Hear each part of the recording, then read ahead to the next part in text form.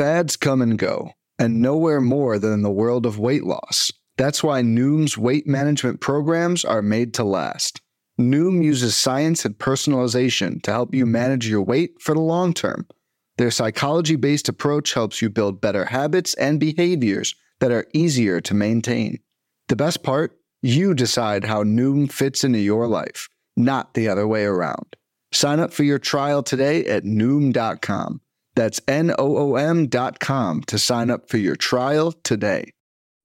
What is happening? Welcome to the Nick and Alex Baseball Show, where we do not have a sickness. I am Nick Pollock, and as fast endures possibly foot, hand, and mouth disease. We don't know. It's not confirmed, but he's not here because of that. Today, no, we have a special guest with us, and you may know her from MLB Network.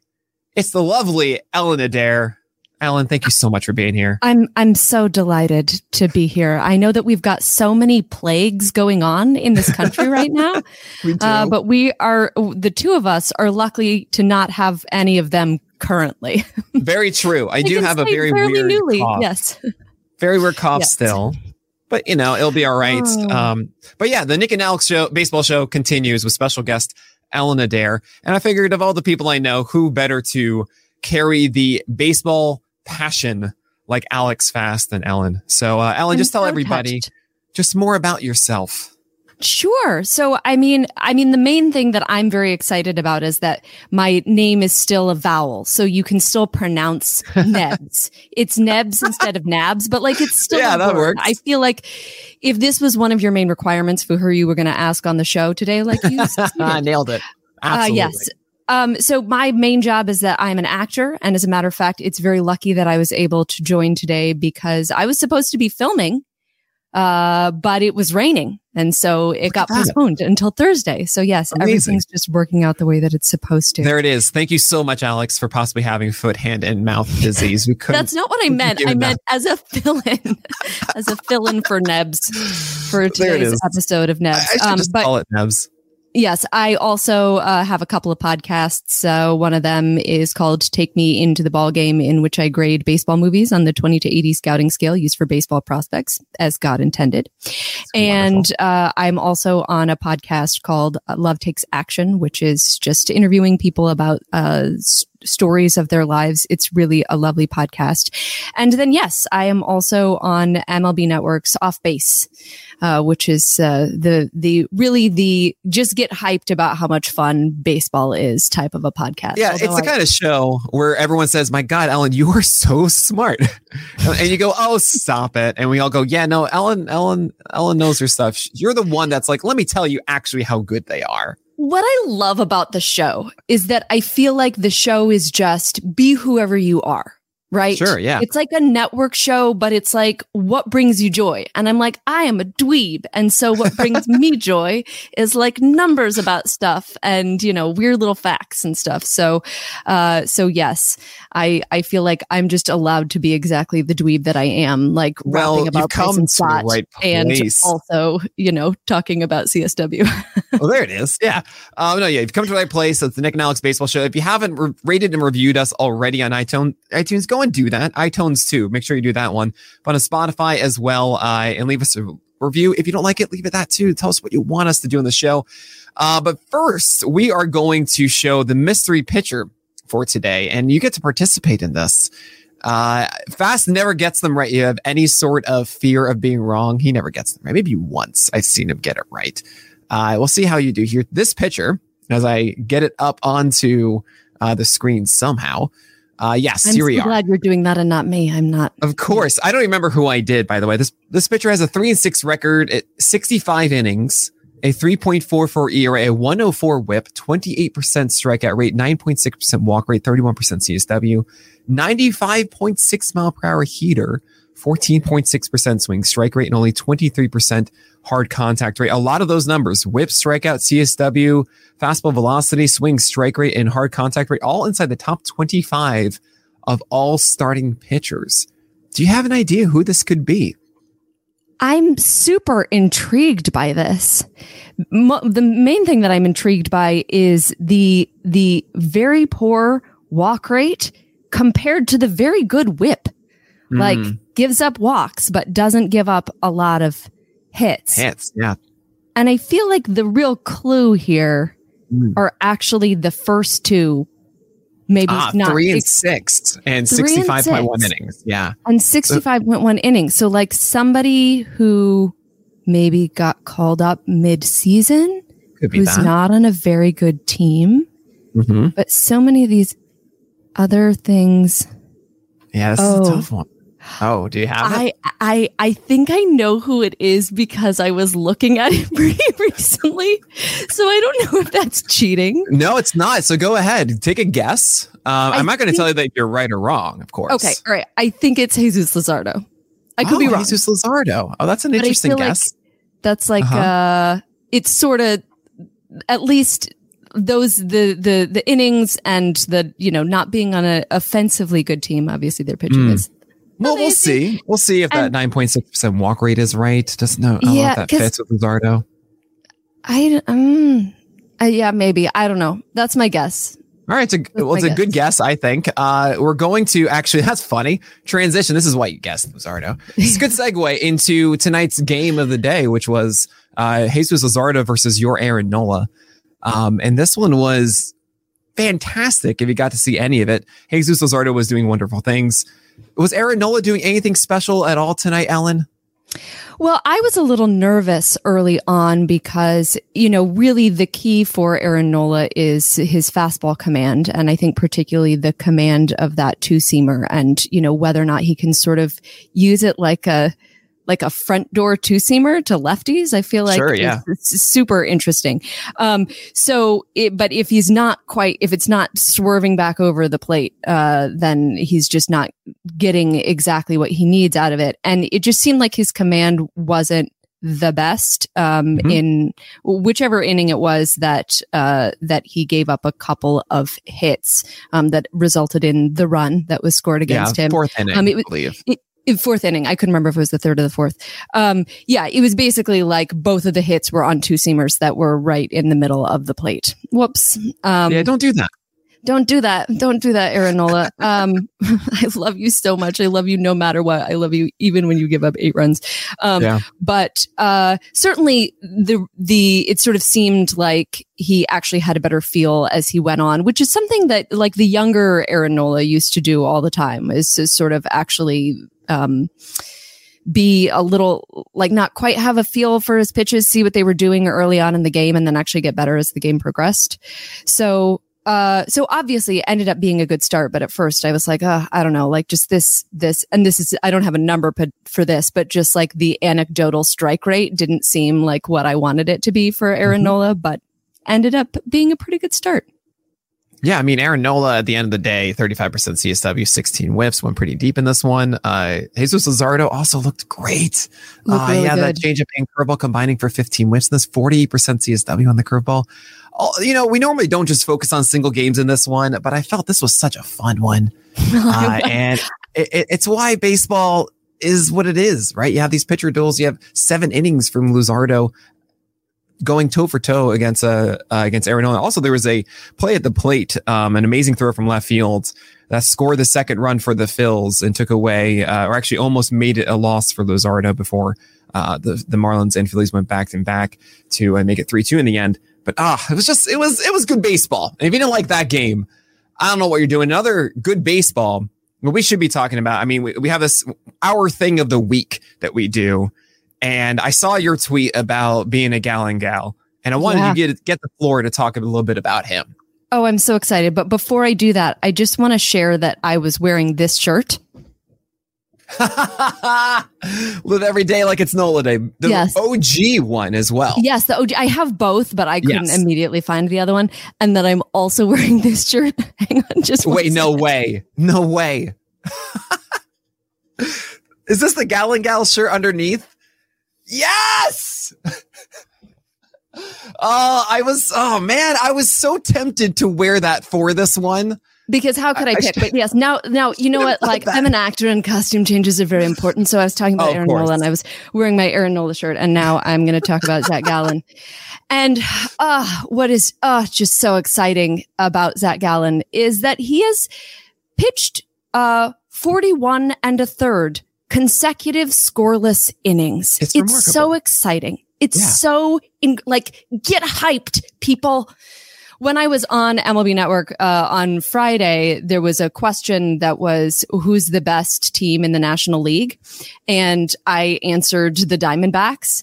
And I was like, I mean, I'm kidding, but also I'm not, because the Diamondbacks have been playing, all of them have been playing out of their minds.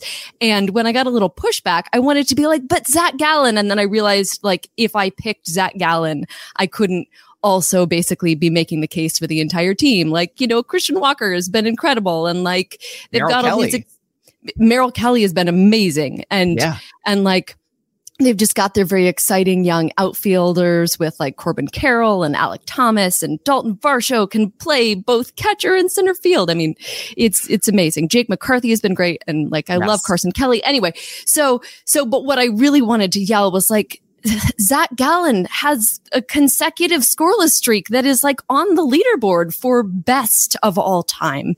And how are we not talking about this? So with just another 2/3 of an inning, he will catch Brandon Webb's streak in 2007, which would set a new record for the Diamondbacks. And if he can go another 3 2/3 innings, he will crack the top 10, tying Cy Young, Sal Maglie, and Doc White. Wow. Yes, obviously he is chasing Oral Hershiser's record of 59 innings. And it's like so incredibly beautiful to see. Over this stretch of 41 1/3 innings, he has a 1.47 whip and 46 Ks, making for a 33% strikeout rate. And pretty fantastic. Also a 27.1 K minus BB, which would be tied for the best in baseball for the season. Do you know who that is? That would be, I actually don't know. Who would that be? It's Shane McClanahan. Oh, of course it is. Oh my God. Yes. And this was exciting. He also has a 51.6% ground ball rate, which far exceeds his average of 44.7% for his career. So he's also been doing that. And I know that our friend, the wonderful Mikey Ojedo, wrote a piece about what Gallen has been doing over at Baseball Prospectus, in which he notes in part that Gallen has been throwing his fastball in the upper quadrant of the zone more often for called strikes, and also for inducing weaker contact, which is exciting because, you know, of course, I very notably a couple of years ago got extremely excited about Zach Gallen's edge percentage. Oh, and yes. So yes. I think it's the most popular clip I have on Twitch, actually. I doubt that. I'm sorry if that's true. Anyway, yes, I love Zach Gallen, and I have loved him like just basically since he came up, and I'm just so hyped for him. Wonderful. And you could say that him throwing up in the zone, you're saying it induces weaker contact, but also induces a higher contract, to go along with what you said, because I see the thing is, that's what I do when I say those things all the time. I try to work with it, and that was good. I like that. Yeah, no, it's actually really good. Lean in. I misspeak words so often, especially for somebody who's like purportedly paid to say them in a variety of different ways, that I should just really try to go with it more. One of the worst puns I went with for ages was the NL Easy, and that was just a typo. And I was like, oh, well, this is funny, and I'm going to keep doing that. It's no longer true, though. I know. It's really unfortunate. Come on, guys, play to the joke. For me, can you do that? No. Right, because your Phillies are in there, of course. But I will say, Zach Gallen, obviously, I had the famous Lost interview 3 years ago. I'm such a huge fan of what he does. It is actually fascinating to me how the story of the season for me has been how he hasn't actually lived to his quote unquote potential, with a cutter that is missing bats far less, 18% CSW as opposed to the 27 and 24 they had, 19 and 20 with the pitch. His changeup is not the same CSW pitch, 32 and 35 in those two seasons, and just 25 this year with only a 15% swing strike rate. And yet he's on the best stretch of his career as that pitch has increased its strike rate. The curveball has been phenomenal for him at the bottom of the zone. And then the four-seamer has just exceeded all expectations. 168 batting average allowed this year. And he's also done this against some tough teams, had to endure cores before. And now we'll have to do it again. And that's really the biggest question mark. Now Zach Gallen has to get the Coors. He has to get the Padres. He has to get the Dodgers in his next 3 starts. We're all hoping that Mr. 11-2, if you can believe it, on the Diamondbacks, can pull this off, especially after the shoulder stuff at the beginning of the year. So we are all Gallen gals. And can I Ellen, ask you a Zach Gallen question? Of course. So I think I originally became friends with Scott White because I tweeted that Zach Gallen's changeups reminded me of chocolate dipped strawberries. So if you were to just the way they were like diving out of the zone, I just like pictured them just like enough. Being like a little strawberry, and like they're just delicious. Like they just seem like sort of like cool and refreshing, but also love like it. Chocolate. Yeah. So I mean, if you were to assign a food item to Zach Gallen's other pitches, what would it be? Well, first of all, it's, he gets a cool whip with the chocolate covered strawberries, right? Yes. Yeah, he absolutely does. The fastball to me is just, it's a good standard. It just kind of gets in there and you're like, yes, I will have, I don't know, what's a good standard for food? I'll have baked potato. I'm Irish. Baked potato. That sounds great. A wonderful baked potato is his four-seamer. His curveball is that little fixings. A well created one. It's one of the better baked potatoes out there. Then of course you have the curveball as a it's a delicacy. This curveball. So I'm going to go with I'm going to go with creme brulee, but from Paris, like proper. That's just a sweet looking thing. Yeah, it's just Somehow curveballs tend to like remind me of meat. Oh, really? So I feel like it's like a filet mignon or something like that. Yeah, I don't know. Sure. They're just juicy. It's only when they're meaty. I just want to eat the curveballs. And then but it is delicate. Yeah. Yes, and the cutter is the necessary. All right, I know you need to be here, so I'm gonna say that's the broccoli at the dish. Yeah. Yes. Right. Perfect. I actually quite like broccoli, but no, you're right. It's like there is broccoli that's great, but sometimes you're just like, all right, I need to have the broccoli, and that's his cutter. It's got Parmesan on it, but yeah. When it's got Parmesan and roasted just right, some good broccoli. Thanks for going on this exercise with me. Absolutely. My thing of the week is something I maybe even said last week. I'm just going to say it again. You don't know what of the fortnight. Yeah, it's the thing of the fortnight. I just cannot stop. I can't stop thinking about PLV, and you guys don't know what that is. And this is another tease again. Oh man, I think it will be something that we have something like it already, but this is a proper seed for us to then create all these really amazing applications for stats that we can understand players differently than we do now. And I could not be more excited for this. So that's my thing of the week, brought to you by PLV. Indeed. I think it deserves to be from what I for just like for months. It's just my thing of the week is always going to be PLV. Yeah. Okay. Well, as well it should be. Yes. Oh man. All right. So the other major stories that are going on right now, I have to do it, and I'm so sorry, but it's just, how can you avoid this? The Yankees, after being 15 and a half games up in the AL East, are now about 5 ahead of the Rays. Actually, the Rays won tonight, so I believe it's 4.5 with the postponement doubleheader tomorrow for the Twins and Yankees as we record this on Tuesday evening. Are they going to win the East or not, Ellen? Well, I mean, I think honestly, the scarier position to be in is obviously the other New York team. But as I believe Atlanta's only a half game back of the Mets. Is that right? Oh, it's I think half a game. Unbelievable. Yeah. I did not realize that. Oh, dear. So I think I'm going to say that, yes, the Yankees hang on to the division. And my reason for saying that is not just, it is numerical, rather than being based on the virtues of the Tampa Bay Rays. Because the Rays are obviously already 4.5 games back, as you said, but also they have the toughest schedule in the American League heading down the stretch. Their opponents winning percentage is .553. They're playing 6 versus Houston and 9 versus Toronto, which looks like a typo on Tankathon. But I must accept as the truth. Yeah, it's I believe 5 games, including a doubleheader. And then 3 versus the Yankees, with whom I think, obviously they're evenly matched. And I mean, that said, like going into the weekend, the Rays had scored the most runs per game since August 4th. And obviously I feel like what we've seen with them is that a lot of their additions have been paying off recently, like offensive additions like Manny Margot and Francisco Mejia and Harold Ramirez, David Peralta, like Jose Siri has been pretty useful for them. So I do think that the Rays have a good shot. Like they're playing the teams that they want to be playing if they want to make up ground.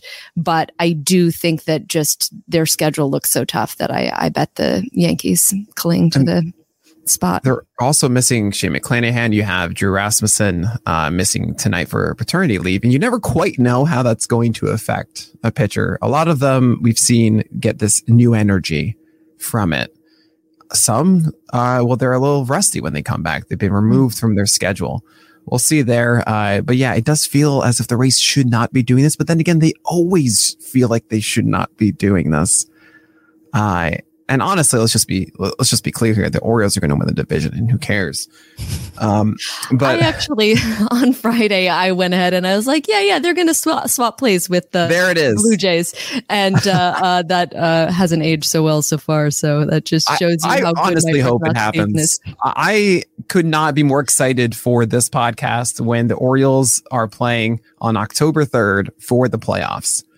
And October 4th, rather, will be that episode. What's hard is that I absolutely need the Mariners to be. I require it. Yeah, I require it of 2022 that the Mariners are in. I'll talk to some people. There's one thing that you mentioned that I think is a fantastic stat about the run scoring from the Rays. I didn't realize that. I do wonder. Have you heard of? Okay, so. When we talk about offenses, that's the easiest and like obvious one. Who scored the most runs per game, right? The often counter argument to it is like, well, if you score like 15 in one game or so, then that does sway that, right? And I wonder if there's a way, like how much better of a representation it could be if someone did something along the lines of games of 4 runs or more.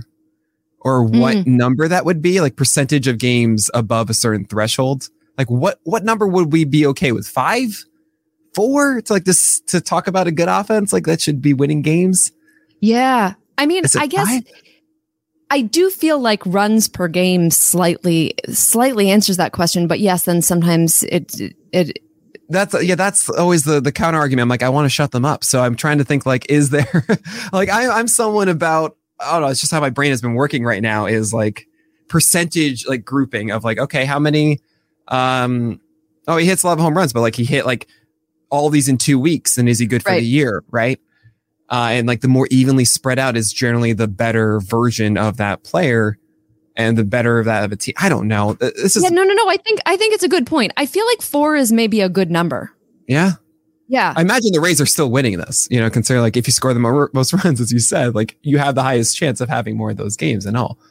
But I think it does, it eliminates also obviously your pitching from anything. You know what I mean? You could be winning a lot of games because your pitching is shutting everything down. But the question is, well, how is just your offense and how reliable is your offense would certainly be a question that is on my mind as a Phillies fan. Yeah. Yeah. Well, you won tonight. Congratulations. Spoiler alert for everybody. They won in the bottom of the 9th. Wonderful fashion, of course.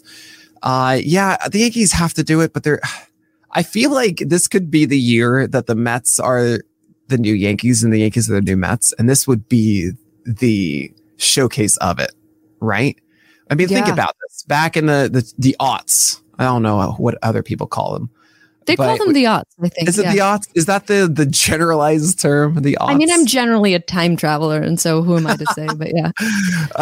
I believe it. I mean, the Mets were the ones that collapsed like this, while the Yankees had the Red Sox on their tail. And that was an amazing thing in September. Now you have, of course, Atlanta with the Mets, and you have the Yankees, the ones fail. I don't know. I feel like it's bound to happen, and it's going to humble us, and we're going to be so upset. And I know you'd be very happy about it. No, I wouldn't be. I wouldn't be. I'm genuinely. I mean, I don't think that the Phillies are going to overtake the division, so I'd rather it be the Mets. Frankly, my husband is a Mets fan, and I live in Queens, and yeah, whatever. Like hashtag Let's Go Mets. You heard it here first. Hashtag Let's Go Mets from Ellen Adair. Vis-a-vis 2022, vis-a-vis the rest of this season. Yes. yeah. Like I'm rooting for the Mets to hang on to the division. I'm very bored of it being Atlanta. I'm extremely, extremely bored. Well, okay. So as we segue here from the Yankees, we're going to talk about Aaron Judge and Ohtani. But just for a second before we do, we're going to take a very quick break. All right. And we're back. Okay. So Aaron Judge. A dance party during the break. Of course you did. I mean, seriously. The Phillies won. It's the one that you make and you put out to Twitter. I'm going to be late on that tonight. Yeah. So two things. One, does hitting 61 or 62 home runs matter to you? Considering, of course, you have McGuire with 70, you have Sosa with 66, you have Bonds with 73.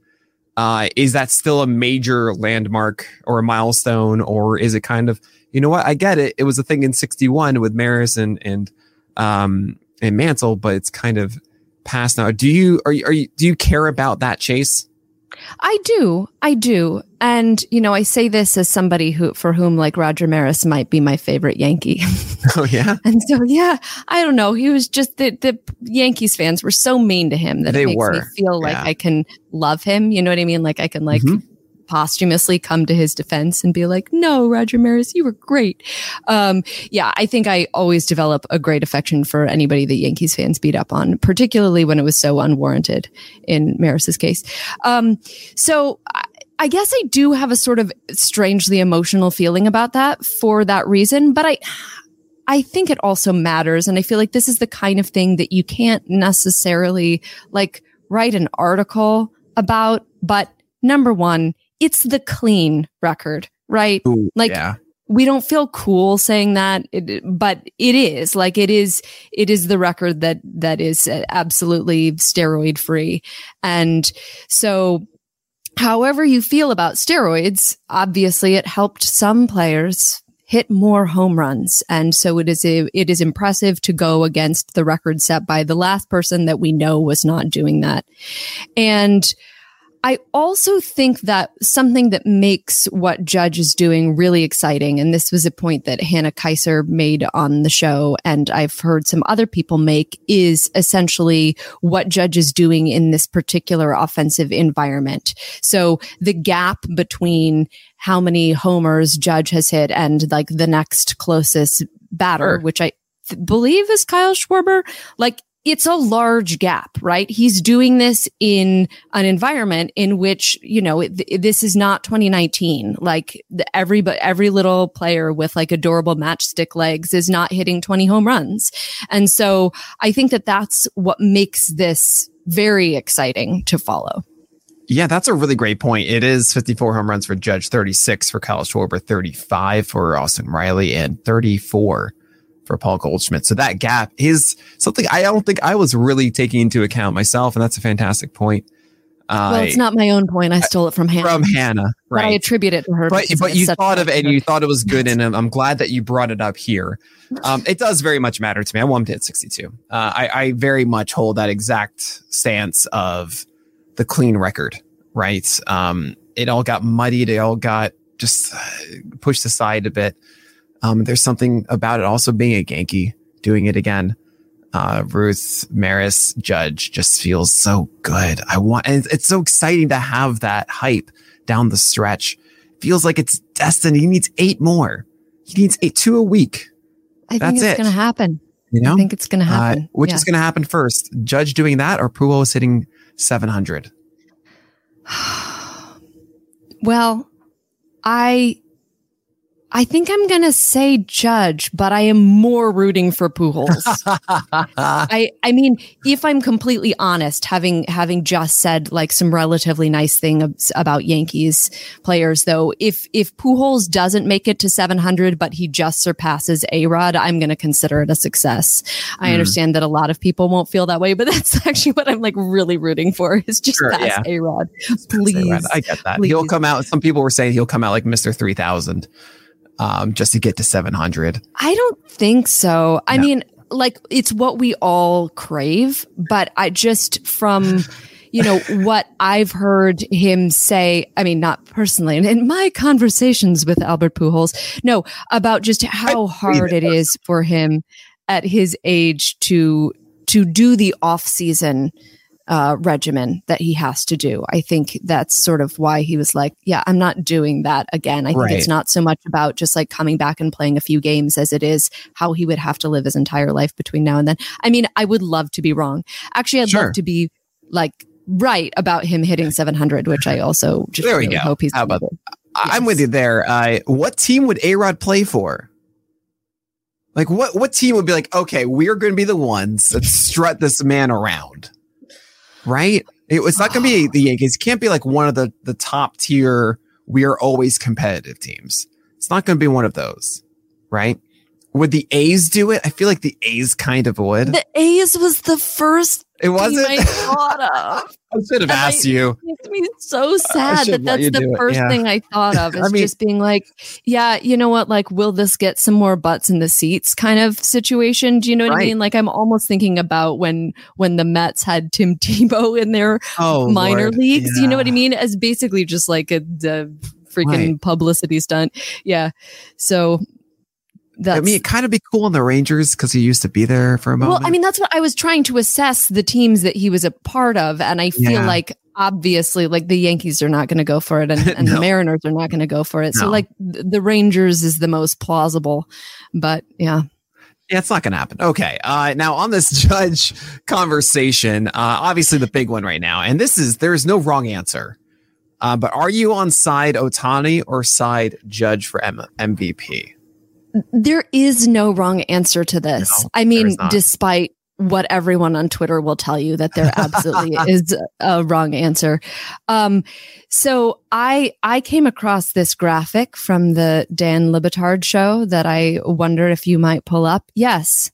Look at this. Look at the fact that Shohei Ohtani holds every single team record for the Angels. Yes, he's so truly great. It's baseball movie stuff. You know what I mean? Yep, like absolutely. when a sort of a baseball movie philosophical question is like, how much good can one player do who can do both things? And like Ohtani's really showing us that thing. This is on ESPN. Ohtani's leading the Angels in average home runs, RBI, OBP, and hits. And he's also leading the pitching staff in wins, ERA, and strikeouts. The entire ESPN team leaders is just Shohei Ohtani. Yes. And I had also recently done a little bit of a dive. You know, I feel like a lot of his season long stats are widely circulating, but some of the stats that are kind of like underneath the hood for Shohei Ohtani a little bit more. One of them is that he has 143 WRC plus. So 43% better than league average as a hitter, and 155 ERA plus. So 55% better than league average as a pitcher. And he's also second in max exit velo. He is sixth in expected slugging percentage. He is seventh in expected weighted on base average. And this is why I knew Shane McClanahan's K minus BB off the top of my head.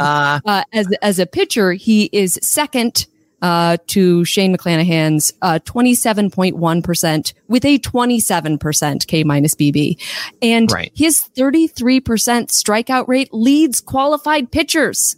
Also, he's fifth in CSW and ninth in hard contact, that fantastic stat developed by Alexander Chase that has plate appearances as the denominator instead of batted ball events.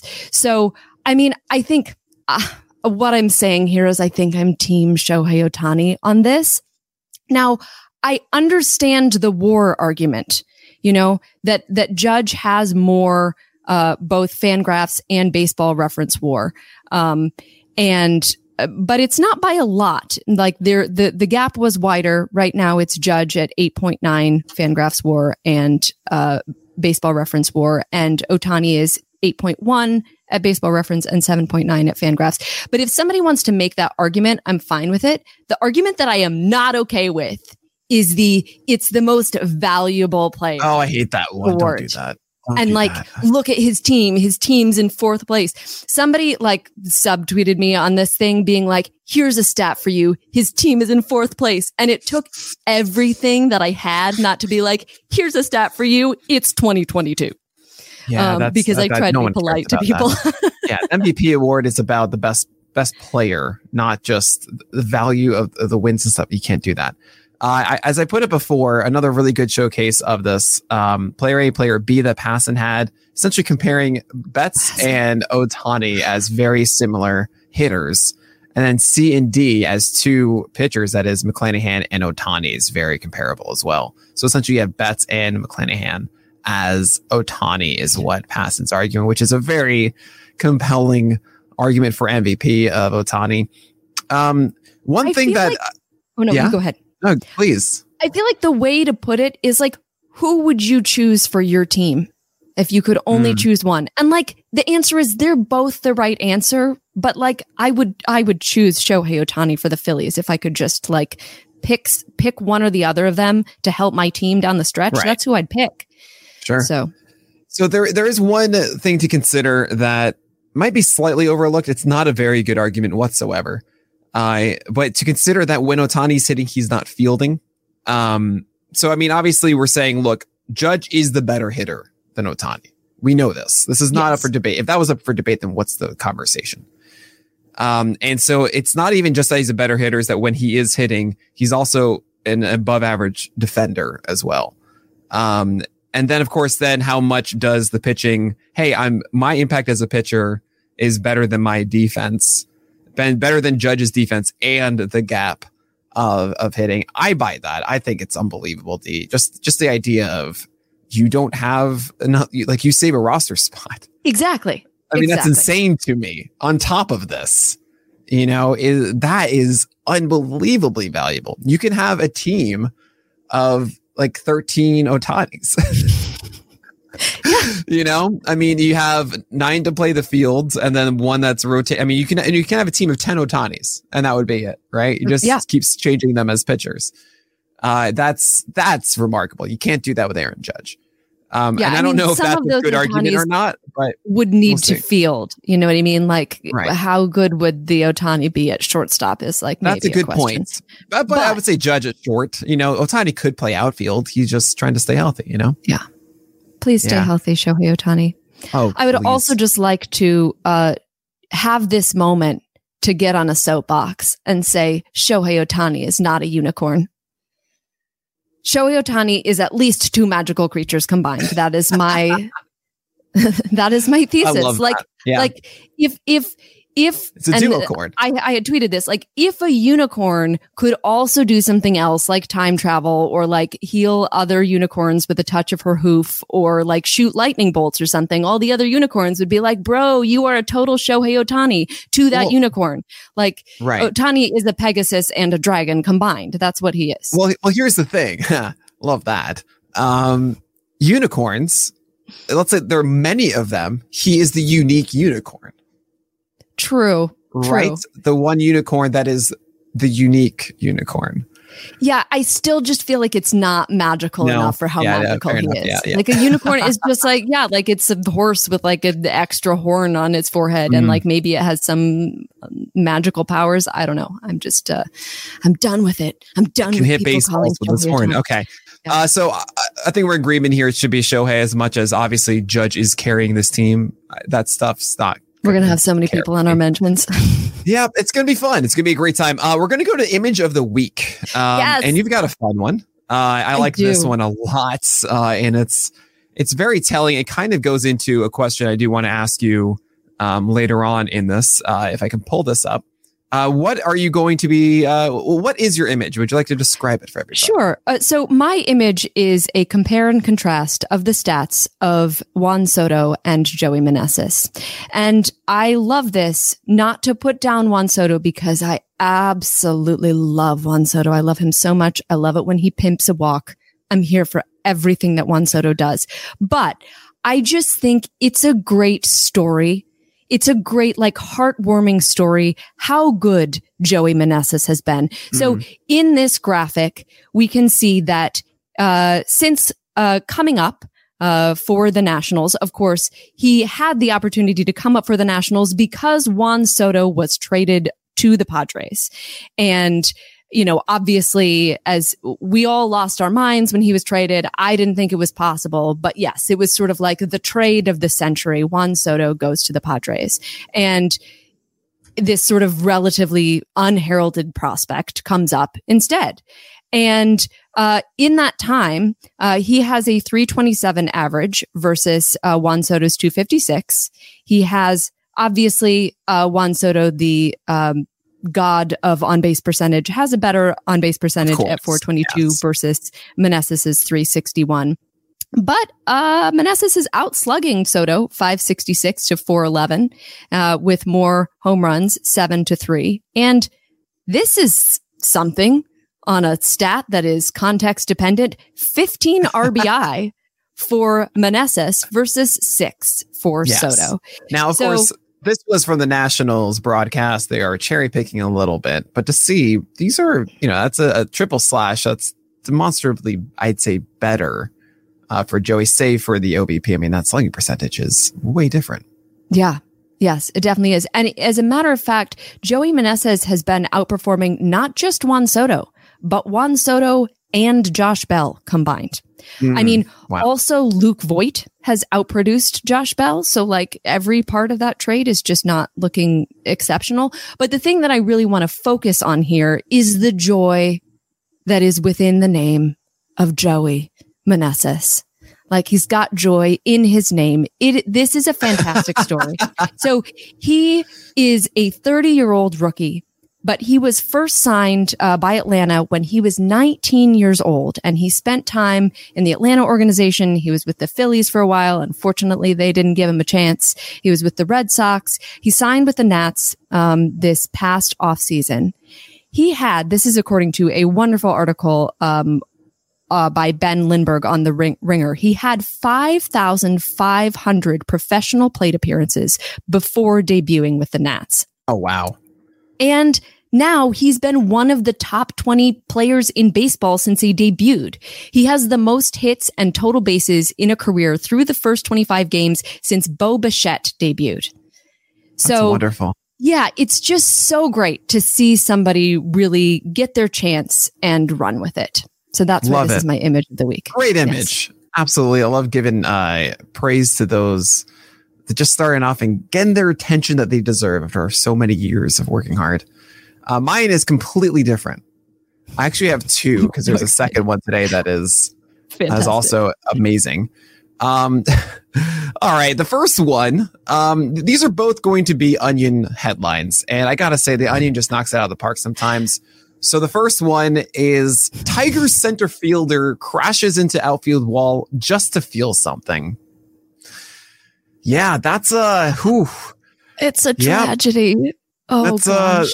Nailed it, Onion. I mean, I'm sorry. I remember last year, the Detroit Tigers really were promising a bit. You had Tarek Skubal come up. You had Casey Mize, maybe some Matt Manning sprinkled some hints and whispers of that. You had Akil Baddoo. You had some hope. Robbie Grossman, Spencer Torkelson was coming in the future, and now it's just not that. There's also one more that I need to bring up here. It sort of feels like the Tigers are like the yin to the Orioles yang. Do you know what I mean? Like with every wonderful, beautiful surprise that you must have, you must also have a surprise that makes you sad in equal measure. Yes, the other way can go. This is a great headline from The Onion. Fernando Tatis Jr. quietly asks doctor if there's anything he can take to come back quicker from PED suspension. Oh, God. Oh, it's terrible and sad. It's also terrible. Oh, yeah. Sorry to laugh at this, but also, Tatis, you shouldn't have done that, buddy. We have to laugh so that we don't cry.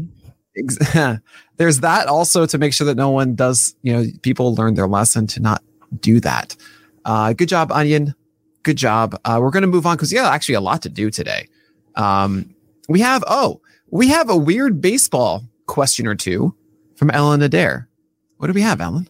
Yeah, so these did not have to do with current baseball news, but perhaps you will know why this question occurred to me while I was watching the game that I was watching today.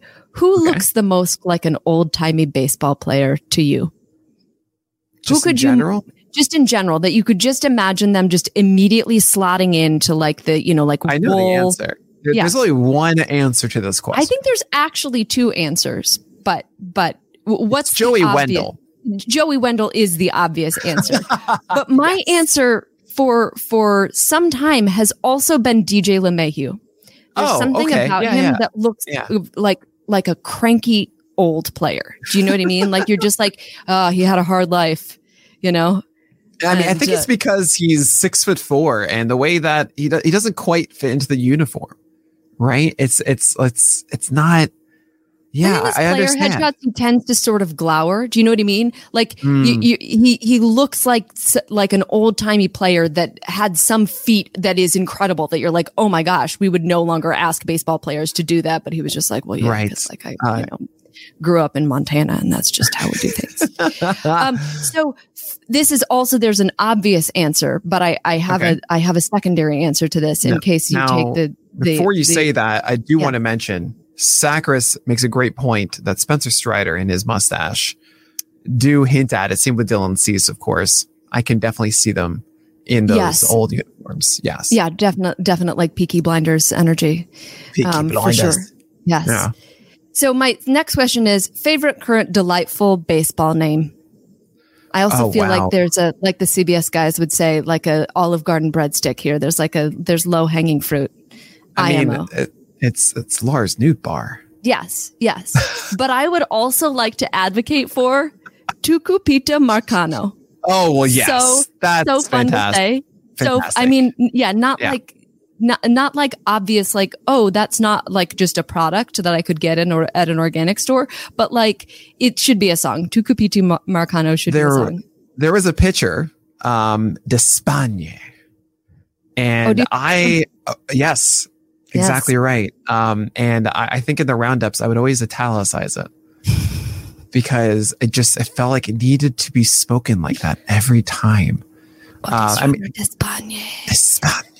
Like it's just, he whispers as he glides, like he's leaving the foul lines and he looks back at the team and his eyes get low and dim. He goes, D'Espagne. And he goes off, like he just took you down. It's like Zorro leaving. Oh yeah, it's perfect. It's perfect. There's also, one of my favorite names that actually has a sound clip for my morning Twitch stream. By the way, everybody, 10 a.m. to 12 in the morning, every weekday morning, you should be there on twitch.tv/pitcherlist. I have a sound bite for a pitcher now because I think this name is just an 80s action star, and that's of course Justin Steele. And every time I have to say it, I have to say, Justin Steele. I need to do that. If I don't, I've done a disservice. I need, oh my Lord. It wants a Law and Order style, like sound punctuation to it. I mean, not that we want to specifically appropriate Law and Order, but it needs a kind of like type of a thing after. It needs Raymond Holt to say it like Velvet Thunder. Yes. For Brooklyn Nine-Nine. Absolutely. So the good stuff there, Ellen. I appreciate. I have one more question. If I may. You do? Absolutely. Yes. I'm doing a play on, and this is just utter absurdity. So just if there's any sentence that I would expect Ellen to say first, I'm doing a play. Yep, that's up. That's top 5. That's top 5. No. So just embrace the utter absurdity of this question. I'm doing a play on the desert island discs question. So, who are your desert island pitchers? Current pitchers. You can only take 3 current pitchers with you to a desert island. Fair. How could you do that? Who are you going to take? How could you do that to me? We're making news here. on the Nick and Ellen baseball show? Okay. Obviously, you know the first one. You can just shout Sandy. it out. Thank you. Nobody's too well. Oh gosh, Shane McClanahan. Mm-hmm. I'm a McClanahan fan. Now you're. This is too hard for the last one. This is too hard. I'm a Gallon gal, but when you watch McClanahan and Sandy, you make different noises than you do than when it's Gallon. And I'll be honest, right now, it's hard for it not to be Spencer Strider. Oh, yeah, that's fair. And fair. I know it's not Nola. I know. My love for Nola, it is deeply rooted. I'm going to take Nola with me to my island. It's fine. Yeah, there it is. I can't have him. He is the wonderful soup you have on a cold day in January that in your thermos. That is Aaron Nola. It's like, yes, my day is good now. But it's not the ticket. It's not the concert I go and see, you know? And it's comfort food. Strider, it's must-watch television. That's fair. So there you go. They're good choices. Okay, so you have Aaron Nola. Who are your two? I mean, it's just like the pitchers that I love the most. So I would also pick Zach Gallen. I'm not like understood. And I mean, I feel like I should just choose different ones because we're on different islands. I might honestly choose Sandy otherwise, but I feel like we'll wave at each other. Yeah. Yeah. It's fine. It's hard. I do really love Max Scherzer, but like, I'm not sure that I want to be on a desert island with him. I mean, Jacob deGrom, I understand too, like in that same fashion, right? Yeah. I don't know why sometimes I can't explain why I just like develop like years ago a very strong affection for like one extremely good pitcher over another one. And I just really love Max Scherzer. Yeah. Whatever. I'll just, I mean, I feel like if I were actually on a desert island, I would probably pick like Kyle Hendricks because he's so smart. He could probably figure out how to get us off the island. That's a good point. Yeah. Get Greg Maggs in there too, right? But yeah, I'll have to think about it. All right. So good. I love this. We're going to go into wild thoughts. We're running out of time and I want you to get an opportunity to have a wild thought and share it. And I know Fast always lets me down. But I have a good feeling that you will not. So, Ellen Adair, do you have a wild thought? I do. I don't know how wild it is. It might not be extremely wild by Nick Pollock standards. I don't know. My wild thought is that in extra innings, rather than both teams getting a zombie runner on second, a zombie runner will be awarded to the team that got more runs not via the home run. Oh, that's interesting. So the theory here is that it is very lightly incentivizing like scoring runs by other means, but it's just this like, you know, should we make it to extras kind of a problem? Obviously what you're going to try to do is just win the game right now. And it also isn't just like, oh, well, whoever did that then just like wins the game. It just means that they get an advantage in the extra innings. I mean, I think it's a pretty good advantage. I mean, obviously there would be problems if it's like, what if it's a 0-0 game? Then I just feel like there would be a decision tree of like, who put more balls in play. Sure. This is a fantastic fantastic wild thought. I adore this. Yay. It makes me even go like, okay, now you've got me cooking here, because what if in extra innings, you know, something that I wonder a lot about is, do extra inning games go longer because teams are trying to hit home runs? This is before the zombie run. So what if we made it so that if you hit a home run in extra innings, equate to a double? Oh, yeah. Like you can't just win it like that. I mean, if you have a zombie runner, then, you know, it doesn't matter. That double scores that person. Right. The double scores. Yeah. But I like instead of just trying to hit home runs, like it's not a major difference than just kind of hitting it down the line, you know? Yeah. I like it. I'm here for it. So that's probably going to be my wild thought. I mean, the other one I had was a team has, this is so stupid. No, I love it. You haven't heard it yet, Ellen. No, I know that I love it. Like my love for your wild thoughts is unconditional. Okay. So very kind of you. the team that, okay, you have a game series, you're hosting a team, right? It's like a 3-game series. The team that wins the first game decides the bat for the next game. You can only use one bat. What if the bat breaks? The bat breaks, the next team chooses their bat. So it goes back and forth on what bat is being used. And I love this idea of like certain players liking a certain bat, some not having some. I mean, it's a wild thought, Ellen. Yeah. But then maybe does the bat get worse through the game? Does it get slightly broken? Do they have to prove that it's broken? Essentially, Pete Alonso can no longer break a bat over his knee. That's what we're trying to get at here. Yeah, I mean, that would definitely be foul play. Like the team would not get to choose the bat for like 2 or 3 bats. And even more importantly, we can finally justify why Roger Clemens threw that barrel at Mike Piazza, because he was just frustrated that his team couldn't use that bat anymore. How dare Mike Piazza break it? Are you really defending Roger Clemens right now? Never. I am so sorry. I take it back fully. Absolutely, he was a jerk. Yeah, that was all intimidation and stuff. He was a jerk. Yes. Yeah. We don't like Roger Clemens. No. All right. Okay. We got 5 minutes left.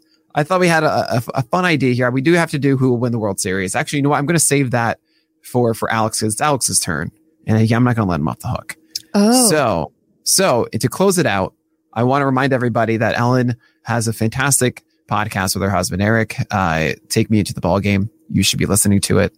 And in honor of that, I want us very quickly to say what our favorite baseball movie is, and what our least favorite baseball movie is.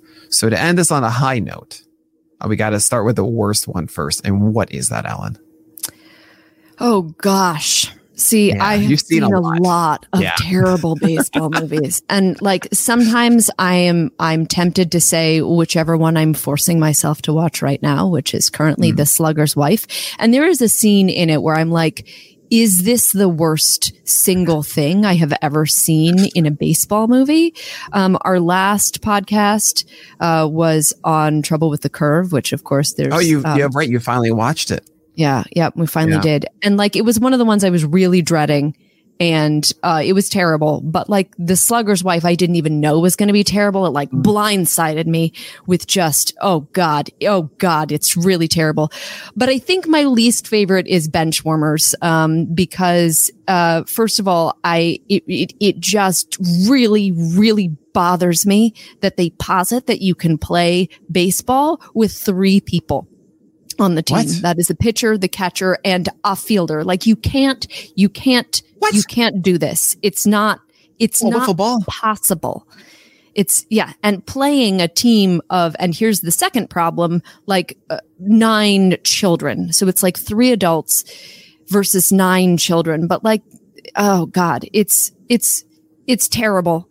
And it's also sort of mean-spirited. Like it's supposed to kind of be like they were bullied, the adults were bullied. So like now they beat up on children playing baseball. Yeah, there's a sort of like anti-bullying thing that's like shoehorned in there that doesn't work. And I just think it's actually sort of a mean-spirited, early aughts movie. I brought it back. Oh, wow. That's known as a callback. Yeah. So that's my least favorite baseball movie. There's a lot, but that's my least favorite.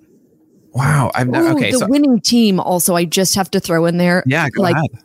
It's just so offensive to me that it is basically entirely Amy Alexander propaganda about how like Grover Cleveland Alexander's success was just because of her. It's, oh my God. And it like glosses over all of the things that actually made Grover Cleveland Alexander. Plus Ronald Reagan is in the movie, and he's just so bad as an actor, like just as an actor, that I'm like, how did this person become president? Like there's a moment where there's like a sound that happens and he covers the opposite ear. Oh no. Oh, I kind of love that stuff though in movies. Really bad. Oh my God! I am hosting my annual screening of The Room this week. After all, I'm excited. But we might go a little bit long on this. We might, or it might be going over the hour here slightly. I do need to say I have not seen many baseball movies, and this like you have. Like, I have not seen all the bad ones. I've seen the scene of the Yair Jurgens, which is the worst thing ever from Trouble with the Curve, and I'll never watch that movie proper because of it. So I'm actually going to be very controversial in mine. I'm going to translate this as my most disappointed. And that was Bull Durham.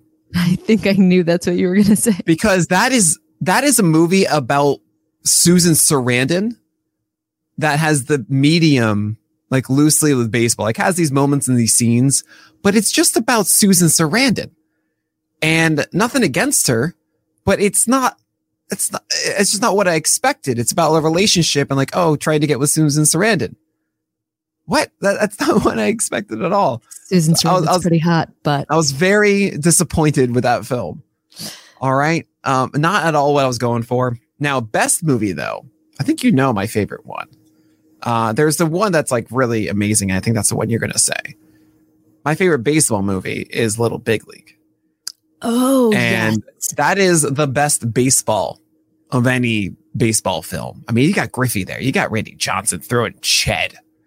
You know, it's legit, that film. Everything they talk about with baseball is good. Who is safe? Who is out when there's a tag play at third where both the two runners are there? That's a great question. And they got it right. You know, it's, they knew baseball. They did it right. They showed all this good stuff. They used the Metrodome in Minnesota because I think, no, that's not the Metrodome, is it? Is it the Metrodome? Oh, that dome. That one in Minnesota because they had to, right. It's Target Field, right? But they had to film it in the winter. But then that means they actually got legit stuff. It's so good. So that's my favorite one as a baseball film. What about you, Ellen? It's my favorite young adult baseball film. I mean, I absolutely think that it's a young adult baseball film for young adults who were always old people. And so that could have something to do with that. Yep. But I think it's excellent. Yeah, the baseball in it is really good. I think my favorite is A League of Their Own. However, I think that the most objectively good baseball movie that is still, like, one of my favorites is Sugar. Yes. The baseball in it is also exceptional. Right. But yeah, I think for sort of like a good time baseball movie, A League of Their Own, it just has to be. I get it. Now listen to all these episodes on Take Me Into the Ball Game, Ellen Adair, Eric Leday. But that's going to do it for this episode of the Nick and Alex and Ellen Baseball Show. Ellen, I cannot thank you enough for being here. Remind everybody once again where they can find your stuff. Yes, I'm on Twitter at Ellen_Adair, and I am on Instagram at EllenAdairG. Those are probably the best ways to find me. There you go. Well, on behalf of Ellen Adair, I am Nick Pollock. I'll talk to you guys next week. Get out of here. Goodbye. Thanks for having me.